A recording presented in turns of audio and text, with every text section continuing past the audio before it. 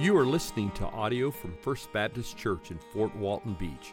If you would like more resources or to watch our service online, please visit fbcfwb.org. Listen in as Pastor Wade helps us abide in Christ and advance the gospel through the teaching and the proclamation of God's Word.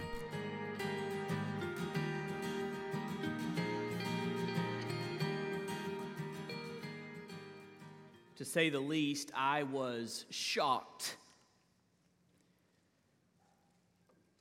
I'd enrolled in college, signed up for my first set of courses, and showed up for one of those classes.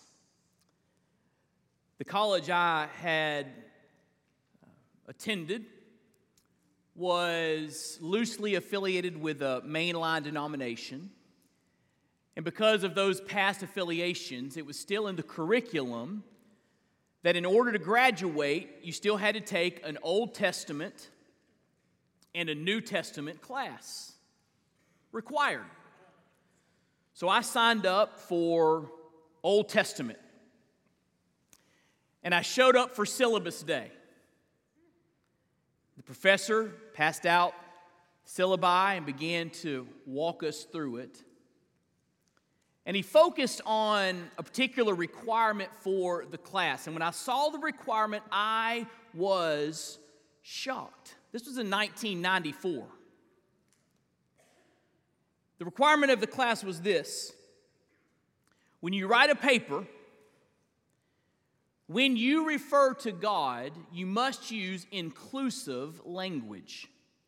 In other words, you could not refer to God as He. You had to refer to God as He-she. You could not refer to God as Him. You'd refer to God as Him-her. And you had to write this in all of your papers. Now, just understand, I was not a spiritual giant by any means. In fact, the Lord needed to get a hold of my life and help me to grow and take the next step in my spiritual journey. But I was raised in church, and I had some foundation, been taught the Word of God. I had Christian parents. And I read that, and I just knew that when you talk about God, you call God He, Him, because that's how the Bible refers to God. And so I went to the registrar. I don't know what would happen these days, but I went to the registrar, got put in another Old Testament class taught by a retired military chaplain. He was awesome. And he did not have those same requirements. And I got my Old Testament credit. I just knew that was a line I could not cross. And I don't even know why I had that resolve when I was an 18-year-old college student. I don't really know where it came from. Again, I was a spiritual giant. I'd never taken any classes on how to prepare me for what I was going to face in college. I didn't know that was coming. I never heard of inclusive language before I got there. So where did that come from? This line I could not cross. I believe it came from growing up hearing the Word of God preached and taught. And even when it seemed like I was a crazy, rambunctious, energetic kid that wasn't getting anything out of the services or anything out of my Sunday school, God's Word was doing its work in my life. And as I thought back on that moment, I believe that people, parents, church family, were praying for Wade. There I was, 4 hours away from home, first time on my own, facing things I'd never faced before. And I believe people were praying. And if you and I care about the next generation, in those moments where they are confronted with lines they know they cannot cross, you and I need to be praying for them. Now, I want you to keep that in mind as you look with me in Daniel chapter 3. Daniel chapter 3. We'll begin reading in verse 1. This is one of the best known passages in the Bible. Daniel chapter 3. I want to talk to you about the next generation's fiery furnace. You found your place. I want to ask you this morning, if you're physically able, to please stand with me in honor of the reading of God's Word. There in verse 1, the Bible says, King Nebuchadnezzar, king of Babylon, made an image of gold whose height was 60 cubits and its breadth 6 cubits. He set it up on the plain of Dura in the province of Babylon. Then King Nebuchadnezzar sent to gather the satraps, the prefects, the governors, the counselors, the treasurers, the justices, the magistrates, all the officials of the provinces to come to the dedication of the image that King Nebuchadnezzar had set up.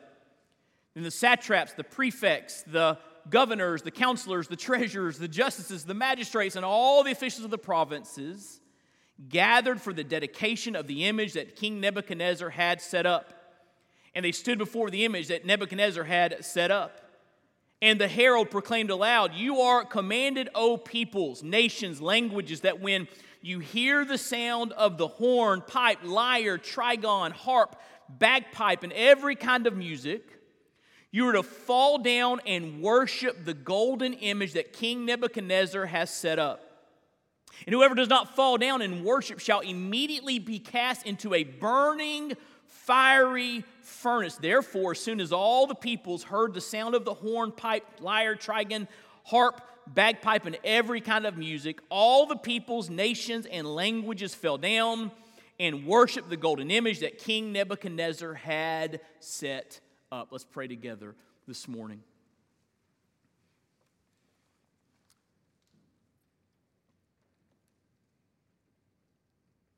Father in heaven, you are glorious. You are majestic. We exult in who you are. We exult, as I read this morning in Psalm 104, we exult, Lord, in your manifold works. Creator, sustainer of the universe, and a redeemer for fallen humanity. You sent your only Son to this earth to come and die on the cross, to defeat death through resurrection, so that we might be reconciled to you, so that we might be forgiven and have a relationship with you. And that is good news. Now help us to understand today what it means to follow Jesus in this world, and what it means to support the next generation as they follow Jesus in this world. And we'll thank you for that grace. It's in Jesus' name we pray. Amen. Thank you. You can be seated.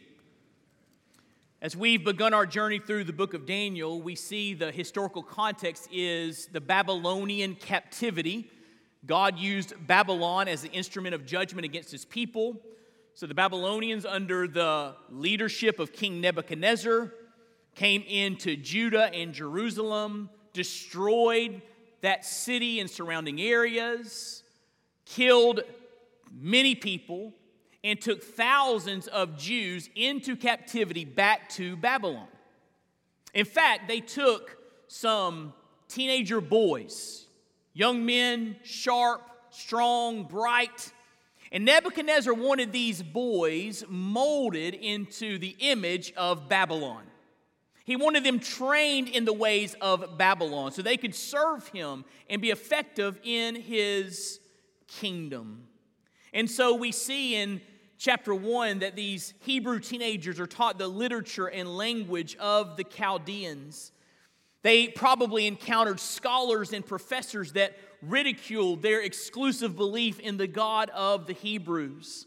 They were probably surrounded by pagan entertainment and exposed to all types of literature. They were even given new names, new Babylonian names that celebrated Babylonian gods. There was immense outward pressure exerted on these young men to conform to the pagan culture. Does that sound familiar? Let me say it again. Immense outward pressure exerted on these young men to conform to the pagan culture.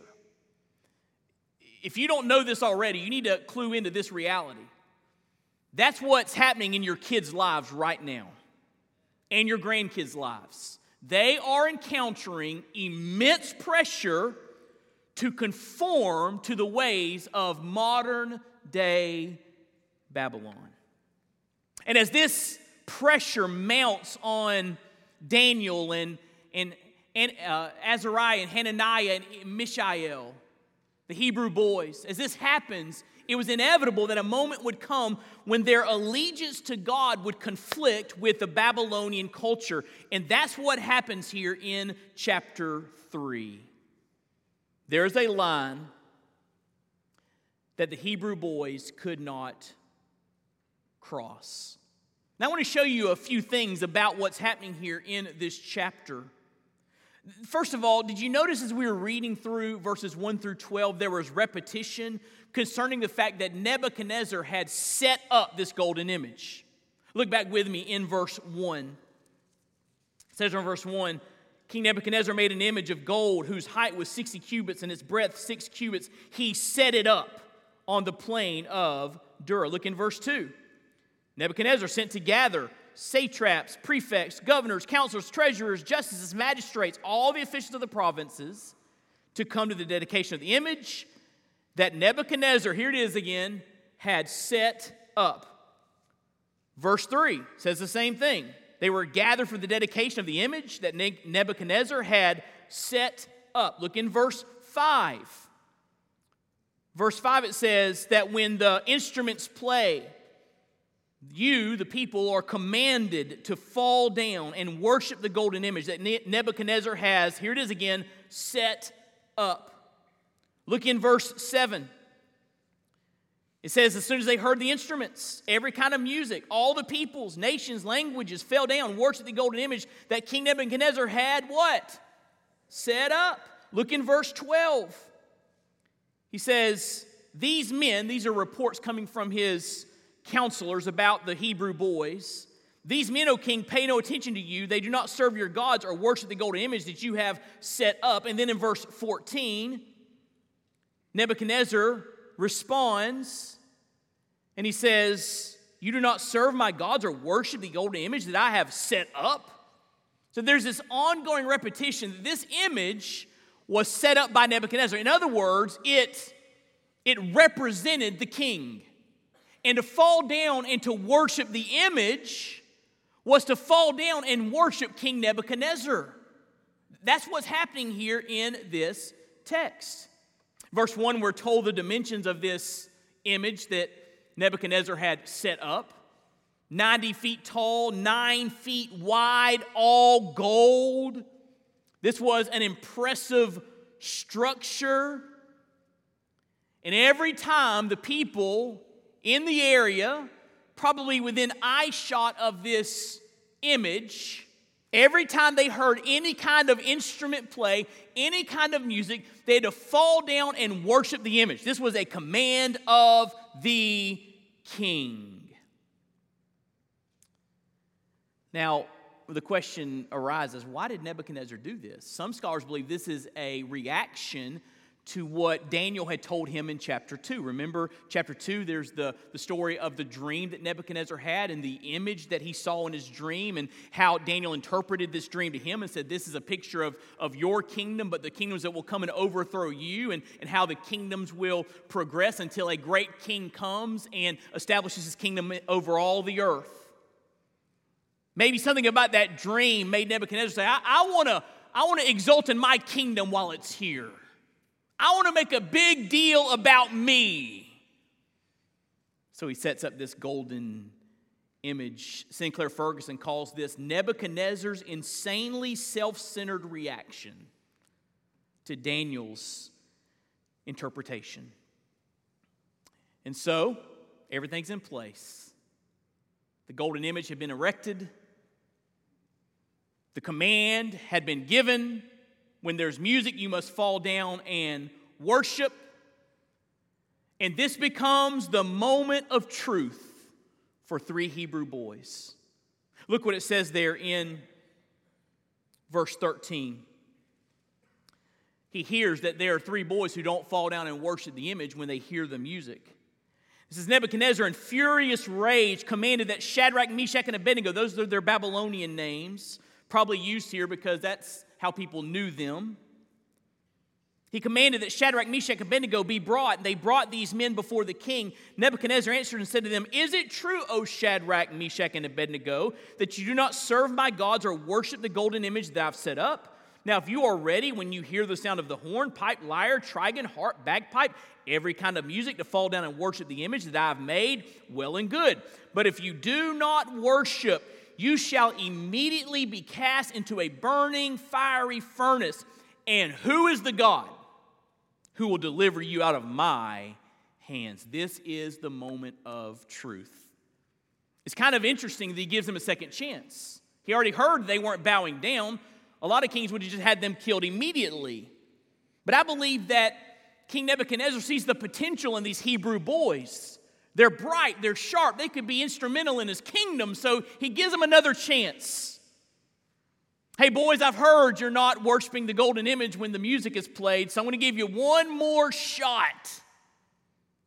We're going to play some music. And that's when you fall down and worship this golden image that I have set up. And just understand, if you don't, I'm going to throw you into a fiery furnace. This is the moment of truth. Now, this is a relevant passage for our consideration this morning because you cannot follow Jesus and never be at odds with the world. That's why in 2 Timothy 3:12, the Bible says, all who desire to live godly in Christ Jesus will be persecuted. If you follow Jesus long enough, eventually you'll come at odds with the ways of this world. We all face situations where we have to conform or be transformed by the Lord. And here's the deal. We've all got to come to terms with the fact that our kids, our grandkids, the next generation will be greatly tested. I hear it from you often. I'm worried about what my grandkids are going to face in this culture. I'm concerned about what my kids are going to encounter in this culture. That concern is there. We know the immense pressure on our kids today and how that will be ratcheted up in the future. You see, there is a cultural inevitability. Our kids, their allegiance to God will one day come into conflict with this rapidly decaying culture.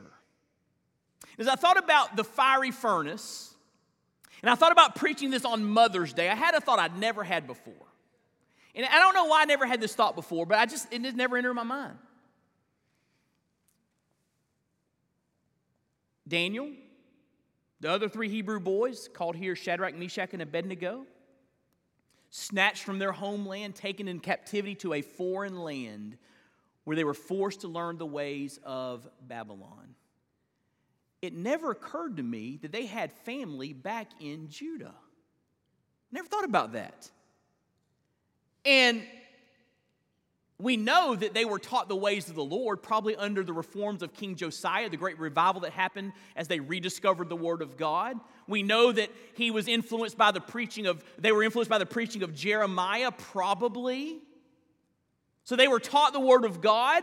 They had families teaching them the Word of God. It never occurred to me that these Hebrew boys probably had family members praying for them. That just never occurred to me. Caring about their kids far off in Babylon. They most certainly, I believe, had loved ones praying. So what I want to do is I think about the fiery furnace, this passage, the application for us all in the room. I want to apply it specifically to this Mother's Day. And I want us to think about how we can pray for our kids and our grandkids, and how we can pray for the next generation coming behind us as they seek to follow Jesus in a rapidly decaying culture. And I've got 6 answers to the question, how do we pray for our kids? And they come from the text this morning. Number 1, how do we pray for our kids in the next generation? Pray for awareness of God's power. Pray for awareness of God's power. Look what it says there in verse 16. Shadrach, Meshach, and Abednego, the moment of truth, a line they could not cross, worshiping the golden image. They answered and said to the king, "O Nebuchadnezzar, we have no need to answer you in this matter. If this be so, if we do not worship the image when the music plays, and if you throw us in the fiery furnace, if this be so," watch this, "our God whom we serve is able." Everyone say able. Everyone say able. Able. He is, thanks for the 3 that did it the first time. He is able to deliver us from the burning fiery furnace, and he will deliver us out of your hand, O king. Wow. These young Hebrew men understood something of the power of God. They were standing before the most powerful ruler on the earth at that time. You can't believe the authority that Nebuchadnezzar had. Snap his fingers and lives were taken. They're standing before the most powerful man on the face of the earth at that time, and they're saying, wait a minute. We understand that if we refuse to worship the golden image, and if you throw us in the fiery furnace, that God is able to rescue us even from those flames. They had this awareness of the power of God. And if our kids are going to be faithful to Jesus in the coming days and in the coming decades, they need to cling to this reality that our God is able. Our God is omnipotent. Our God is breathtaking power. And they can trust Him with whatever life brings their direction. Even when pressure is exerted for them to conform and they know it's a line they cannot cross, they can trust that God is overseeing that moment and God is all powerful in that moment. As I told you when we began the study of the book of Daniel, we're not in Mayberry anymore in our culture. Amen? We're in Babylon.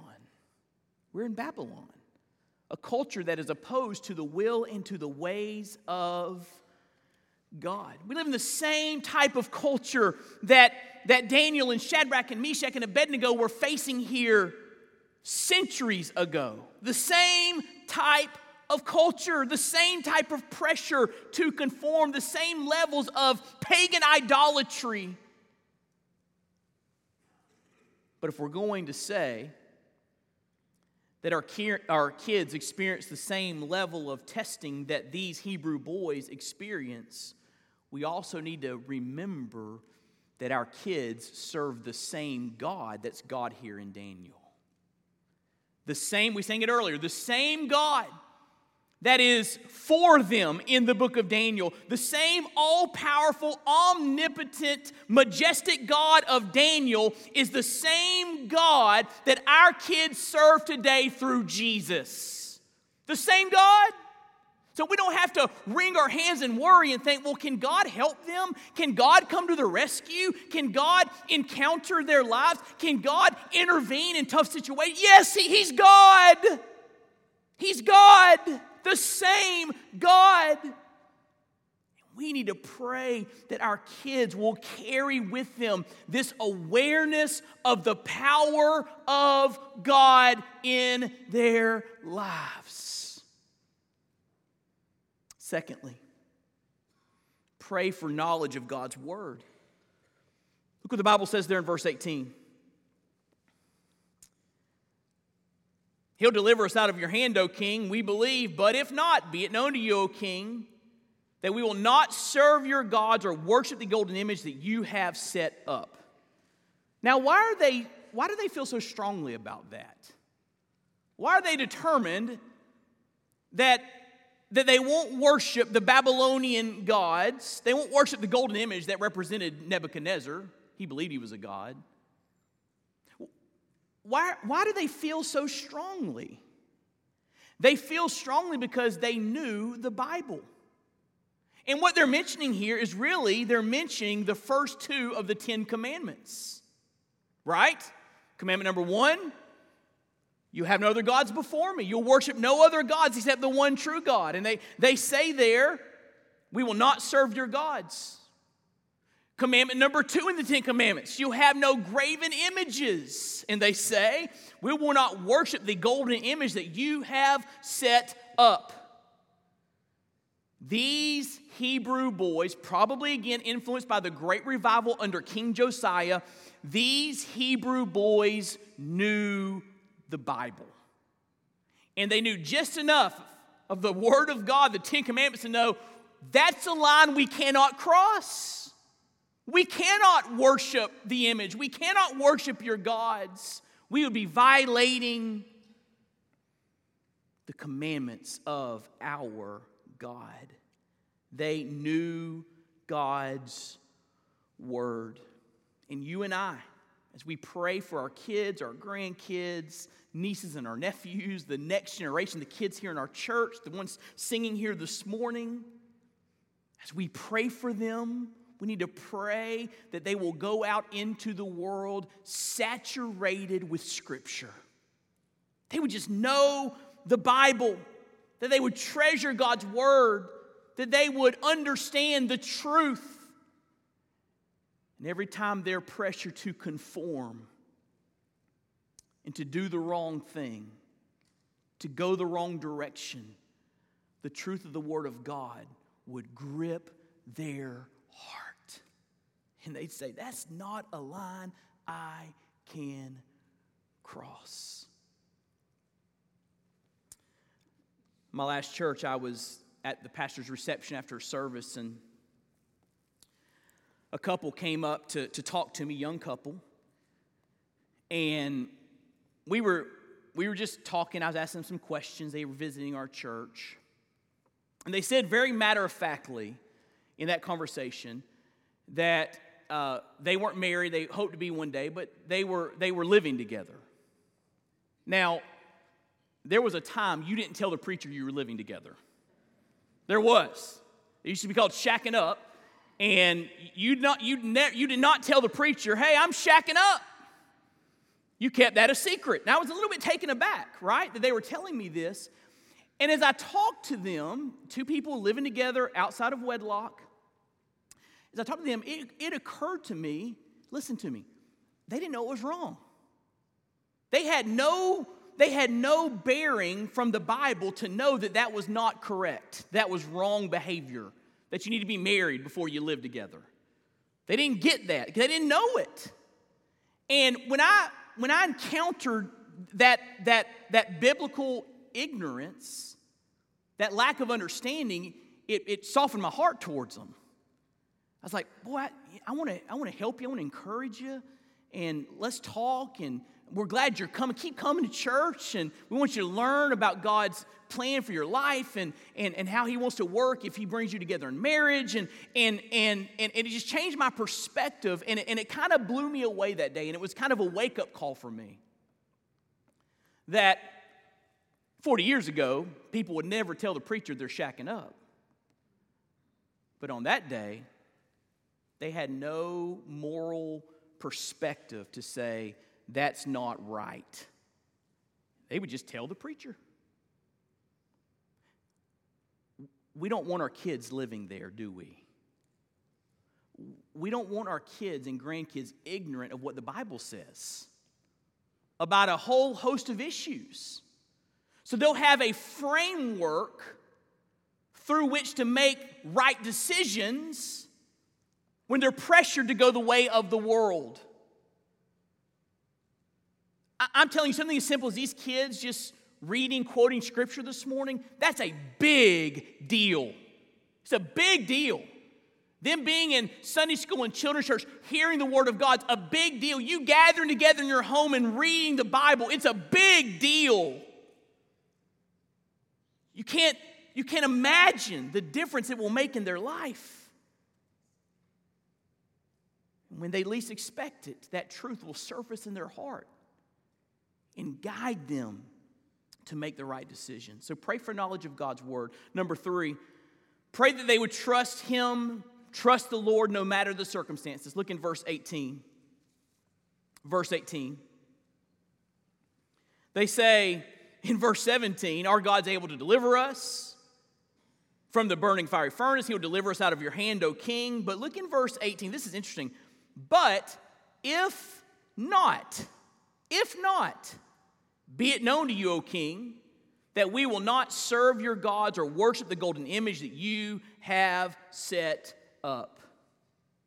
Isn't it interesting that there's no presumption on the part of the Hebrew boys? We know God's able. We know God can save us from the fiery furnace. We know God can deliver us. You're a king, Nebuchadnezzar, but we serve the King of kings. No doubt in our minds, but we also understand that God is God. He's sovereign. He works out His purposes in different ways.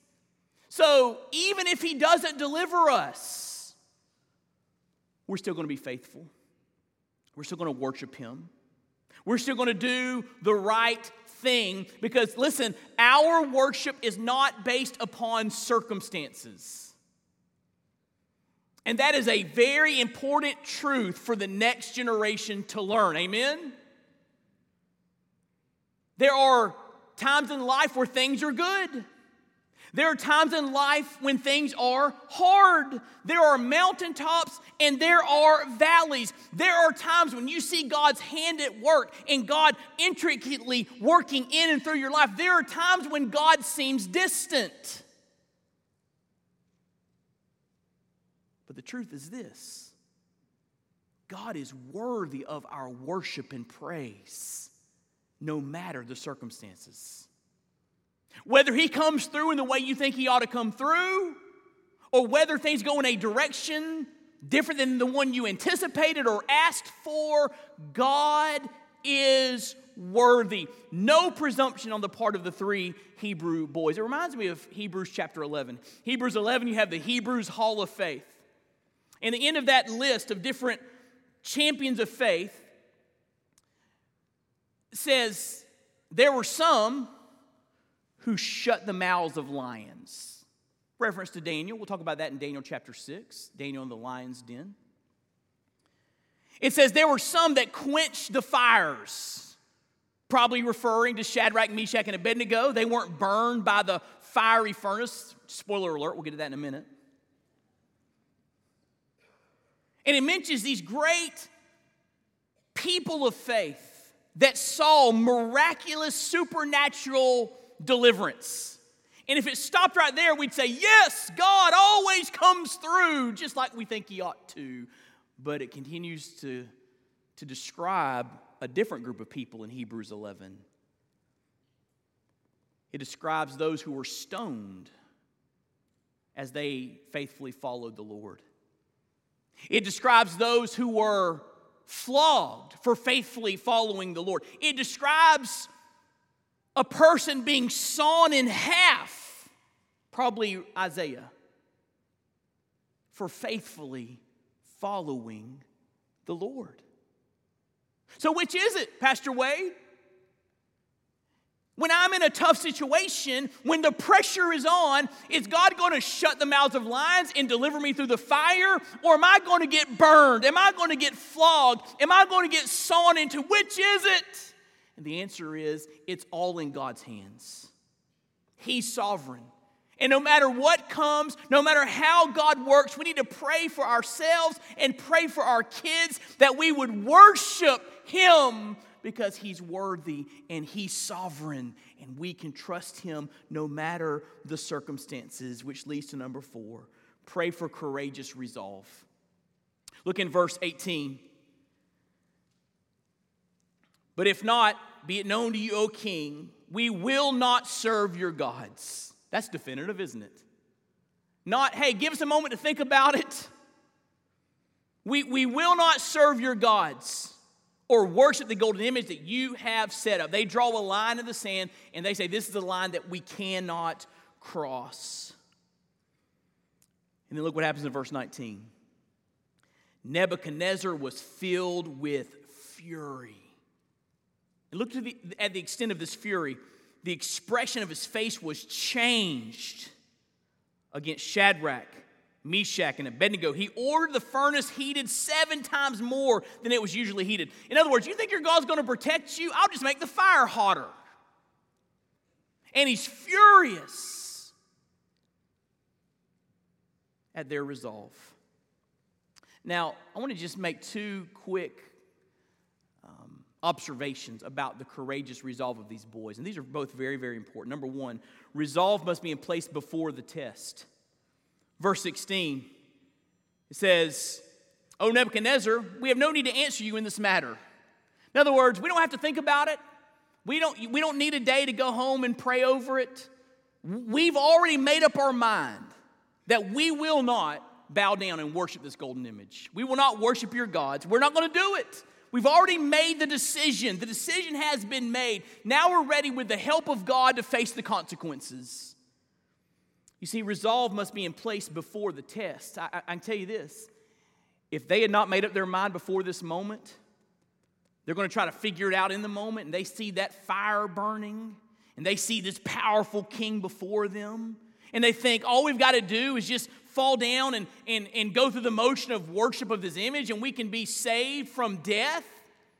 If they had waited for that moment to figure it out, they would have caved under the pressure. But they had already made up their mind. We need to pray that our kids will have their minds made up about lines they cannot and will not cross before the moment comes. We need to equip them and teach them what that looks like. Secondly, resolve calls for courage in light of its consequences. They knew if we don't worship, we will be thrown in the fiery furnace. But they had courageous resolve. Let's pray that the next generation that we have influence with here in this church and our families, that when the moment of testing comes, their minds will already have been made up. Abraham Lincoln famously said, "It is best not to swap horses while crossing the stream." Let's pray that when the raging waters of immense idolatrous pressure come, they would not switch horses. They would stay faithful to Jesus. Number 5, pray they know His presence. Pray they know His presence. Look in verse 19 very quickly. He was filled with rage. He ordered the furnace heated 7 times more than it was usually heated. He ordered some of the mighty men of his army to bind Shadrach, Meshach, and Abednego, cast them into the burning furnace. Then these men were bound in their cloaks, their tunics, their hats, their other garments. They were thrown into the burning fiery furnace. Look in verse 22. Because the king's order was urgent, the furnace overheated. The flame of the fire killed those men who took up Shadrach, Meshach, and Abednego. It's so hot, the people throwing the boys into the fire were consumed by the heat. And these 3 men, Shadrach, Meshach, and Abednego, fell bound into the burning fiery furnace. That's it, right? That's it for Shadrach, Meshach, and Abednego. They're done. They're tied up and thrown into a fire. It's over. We'll look in the next verse. Then King Nebuchadnezzar was astonished and rose up in haste. He declared to his counselors, "Did we not cast 3 men bound into the fire?" They answered and said to the king, "True, O king." He answered and said, "But I see 4 men unbound." They're not bound anymore. They've been set loose of their binding.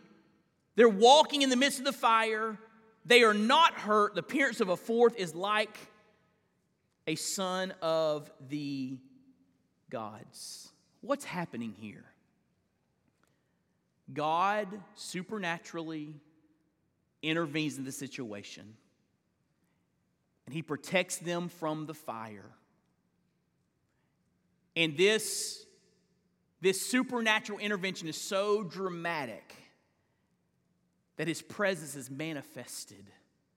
These three boys see a fourth in the fire with them. Even the pagan king Nebuchadnezzar, he's almost like he's looking and rubbing his eyes and looking again. We threw in 3, but now there's 4, and they're walking around. Nebuchadnezzar saw, and these Hebrew boys experienced the unfailing presence of God, preserving them through the fire. Now, I want you to hear me very carefully. As we pray for our kids, God may manifest His presence in very dramatic ways when they find themselves in a moment of testing. He can do that. God's manifested His presence in my life in critical times. You may have experienced that as well. He made His presence felt, made His presence known. But whether or not it's as dramatic as Daniel chapter 3, Jesus, listen, has promised His presence. There's nothing that our kids as Christ followers will face apart from Christ. Over in Hebrews chapter 13, verses 5 and 6, Jesus says, I will never leave you nor forsake you. So we can confidently say, the Lord is my helper. I will not fear. What can man do to me? In Matthew 28:20, Jesus said as He gives the Great Commission, I am with you always, even unto the end of the age.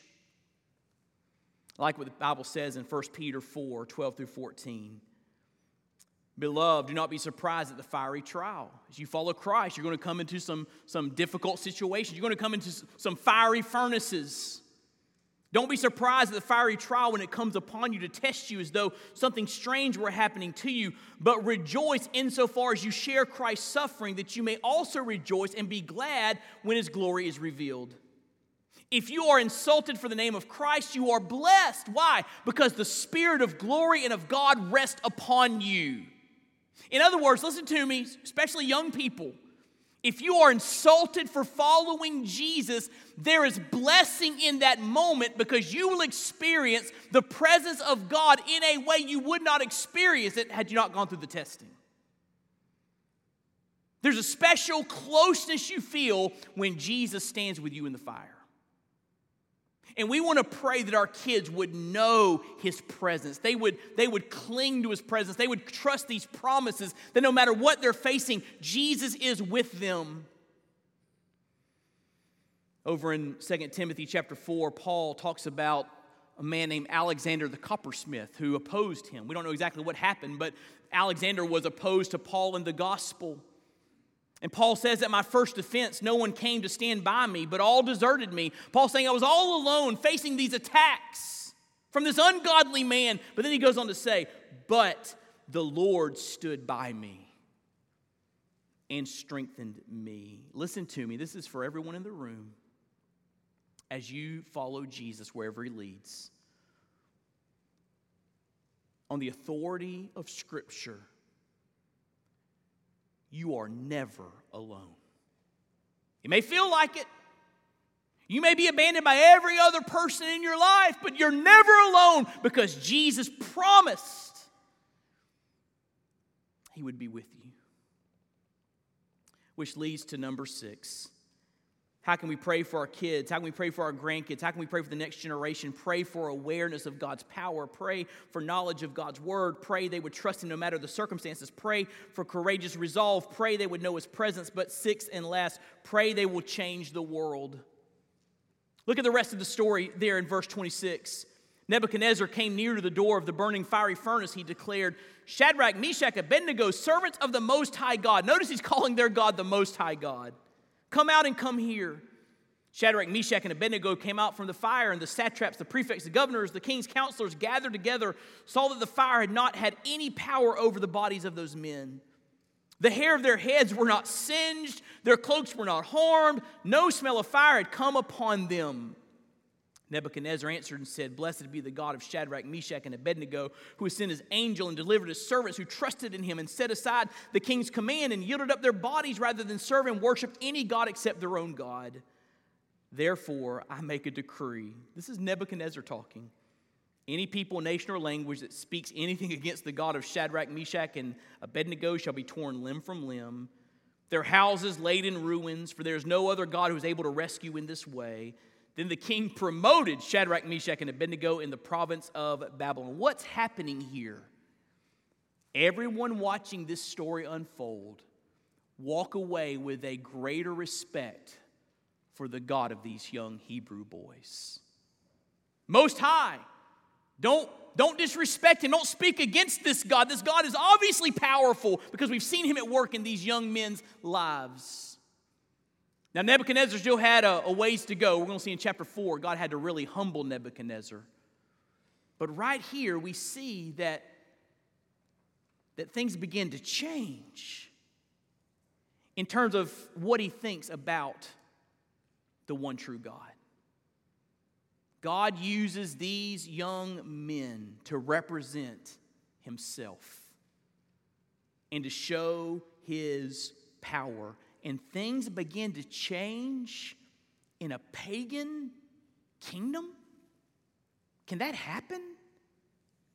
Can God use the lives of the young people in this church to change things in this culture? Daniel says, oh, he can. He can. Let's pray that our kids would change the world for the glory of King Jesus, as they draw some lines in the sand and say, I cannot cross that line, and be faithful to my Lord and faithful to my Savior. It's not going to be easy. In fact, the majority give in to the pressure.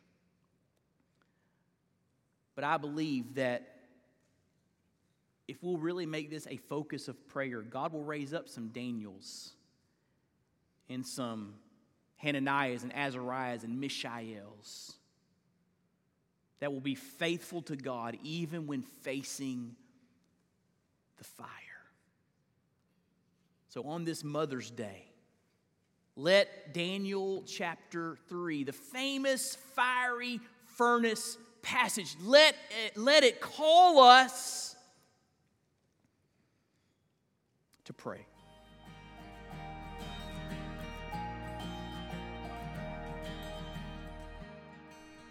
Thank you for listening. We pray you've been encouraged and inspired by God's Word. May the Lord richly bless you.